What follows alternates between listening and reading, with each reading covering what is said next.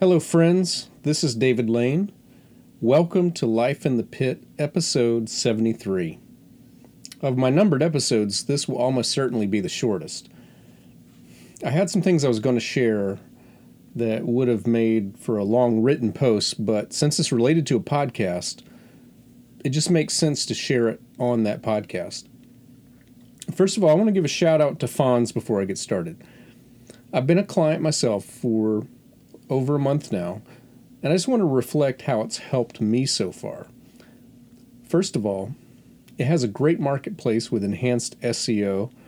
Second, it's great seeing the money for my students go straight to my bank account without me or them having to lift a finger. Third, I can communicate with my students easily. I had to take off 2 days recently. I rescheduled one student on the Fonz calendar, and it just sent them a text. And then I canceled my availability for the other day worth of students, and it removed those lessons and contacted the students for me. Finally, my favorite thing about Fonz is the public booking option.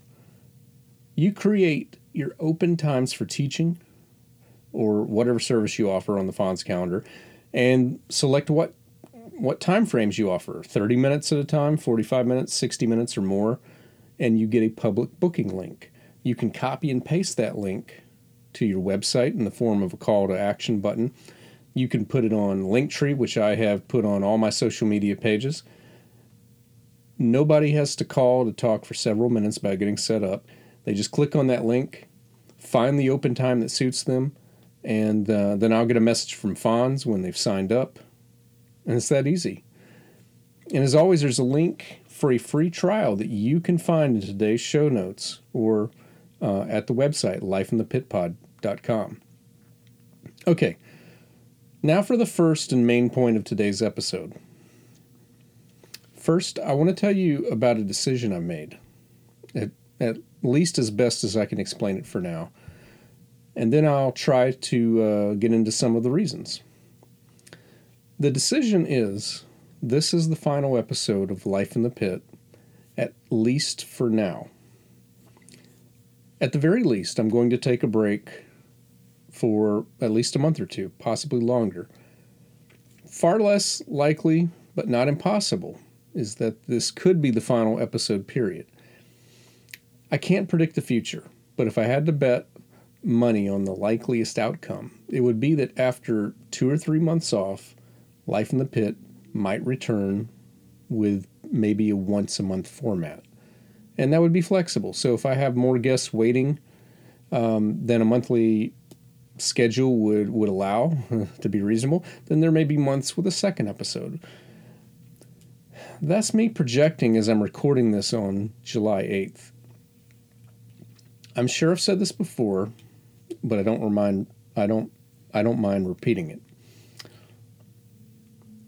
One of my biggest life lessons in the past several years is the understanding that the words always and never are words that you should avoid using. There are several things that I thought I always would do that I don't anymore. And there's many things that I thought I would never do, but I do them now, or I have done them since.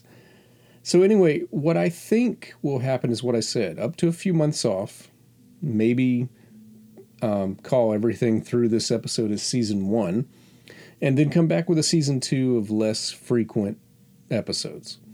However, I can't promise I won't change my mind between now and then in several ways, but that's kind of where we're headed right now. Okay, let me try to explain why. First, I have 3 potential guests that I've reached out to who have all said they would love to come on the show. But all 3 of them said that now's not a good time, to try later on, possibly the fall. At this moment, I don't have a guest who is ready to go right now. So that kind of made this good timing for this decision if I was going to make it. Second, I made a decision back in May that I didn't expect would bleed into the podcast, but it has. I got burned out on music directing for theater. Some of it had to do with local pay scale, but much of it was the number of hours required and how that was competing with the time that I felt I needed for composing, recording, and teaching. So I made the decision to not really seek any theater gigs right now.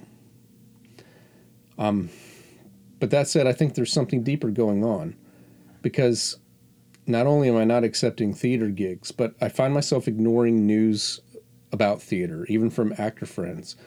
And I'm just trying to avoid it lately as much as I can, and I just don't get any joy, not like I had when I started this. Do I still love the pit? Absolutely. Do I still think playing for theater and working on a show is a fascinating experience? Yes. But for reasons I can't explain, I'm completely burned out over everything to do with theater. Some of it may be that I did it for 11 years without a break, except for a few months in 2020 until virtual and outdoor theater could become a thing.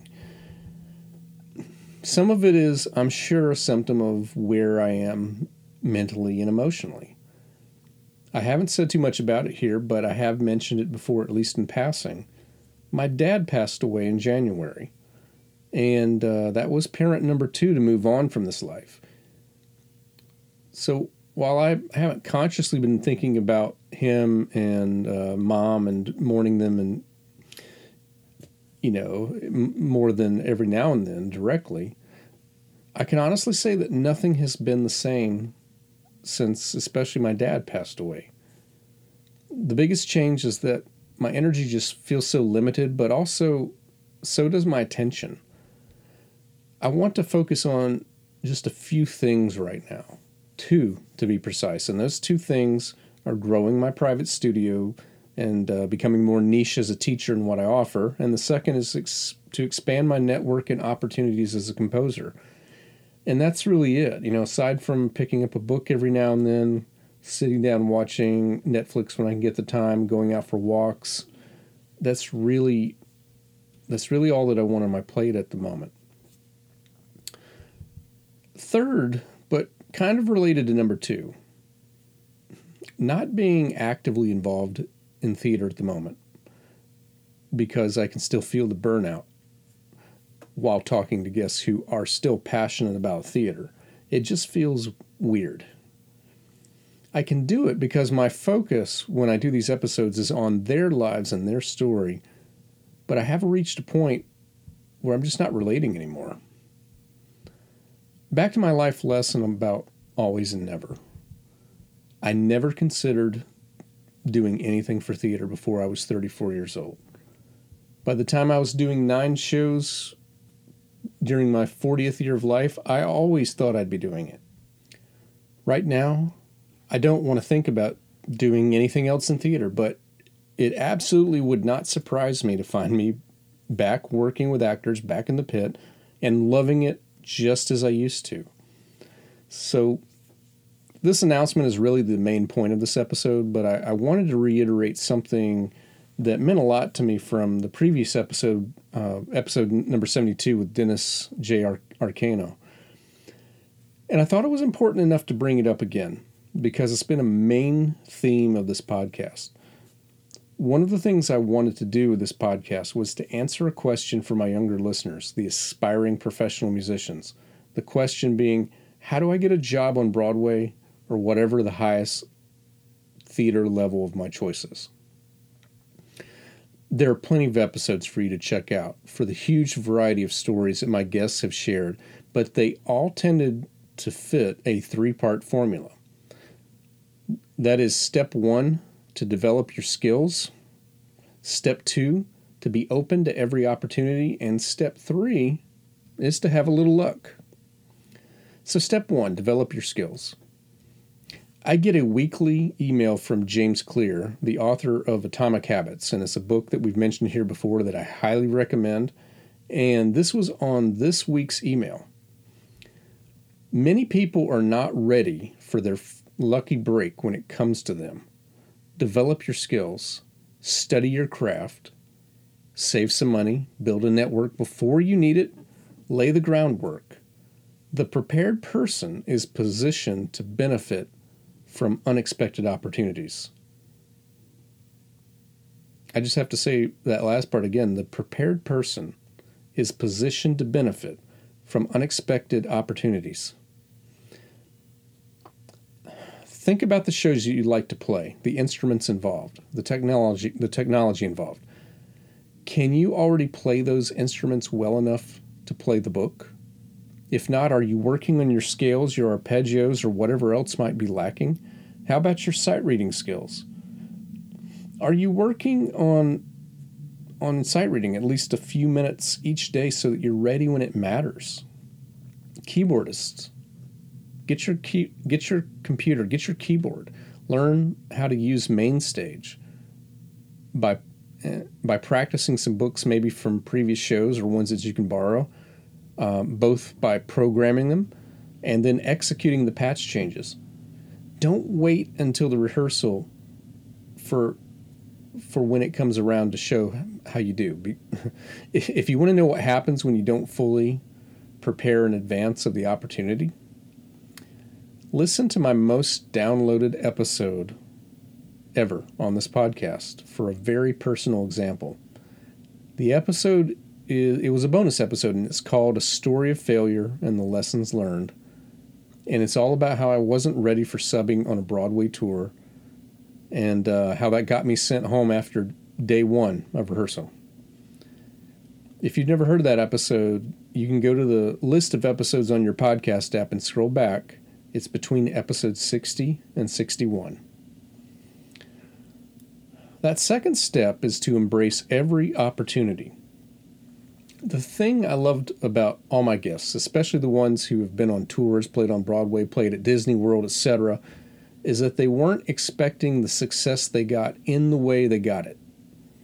Their goal was more general: become a good musician and play for whatever opportunity struck, or maybe play for theater period, or maybe move to somewhere like New York and see what opportunities happen.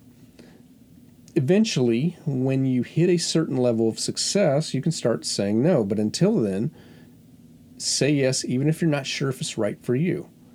One of the biggest reasons for this is because it gets you seen and heard, and you meet people. You may be working with a music director or an artistic director or other pit musicians who someday might have an opportunity and were impressed by you. Or maybe that happens because an audience member notices you're playing and they are in a position to hire you for something great. You meet people and you don't know how much they're going to matter to you down the line until it happens. And that brings us to the third step. Get a little lucky. Here's the thing. If you're practicing and preparing your craft, if you're taking opportunities and meeting people, it's almost inevitable that eventually you will get lucky. True, some people tend to find it right away, but most people have to be patient until that first break comes. The people who don't succeed tend to fall in one of two camps. They either don't put enough energy into one or both of the first steps, meaning that they've prepared pretty well, but they're not seeking or accepting opportunities like they should, or they're getting the gigs, but they're just not prepared. So either that's happening, or they're doing everything they should with the first two steps, but they're giving up too soon. If it's a worthwhile goal to climb the ladder as a performer, keep repeating those first two steps and don't give up, even if it's been 5 years, 10 years, or whatever. The time to quit is only when you don't enjoy the process, but if you do, keep it up. By the way, I want to point out someone who's killing it on the first two steps, but hasn't quite made the third. He's a past guest from episode 43, Satchio Nang. I interviewed him because he was a couple of years removed from high school when we spoke, where he got to lead the pit in his musical as a pianist conductor as a high school senior. Well, I follow him on Facebook and Instagram, and he is always sharing videos of him learning excerpts from various shows, some of them from the hardest excerpts from shows like ones by Jason Robert Brown. And he does things like accepting pit jobs on other instruments like bass and drums to get the experience. He's always sharing his work. He's always practicing his skills. And he's passionately accepting every opportunity he can get. He's in his very early 20s now. And here's my second money bet of the episode. If he doesn't give up before it happens, he will get lucky and he will absolutely be ready for something big. Again, that's Sachio Nang, and I chatted to him on episode 43. Go check that out if you haven't listened to that episode before. And that brings me to my final point. Now is a great time to check out any episodes you might have missed during this break, in this break among new episodes. And please, if there are episodes you enjoy and you know someone else who would enjoy them too, please share. Also, I welcome your feedback. You can contact me on Instagram, Facebook, or Twitter at Life in the Pit Pod, and you can leave a private message. And you can also do the same at my website, the contact form found at lifeinthepitpod.com. The episodes are not going anywhere anytime soon, so please enjoy. I think I'll be back soon. If for some reason I'm not, I want to go ahead and just say how much fun I have genuinely had these past 2 years and getting to know all of these guests and hearing from you listeners all around the world. It's an experience that I greatly cherish, and I hope to be back with you soon. In the meantime, thank you for listening.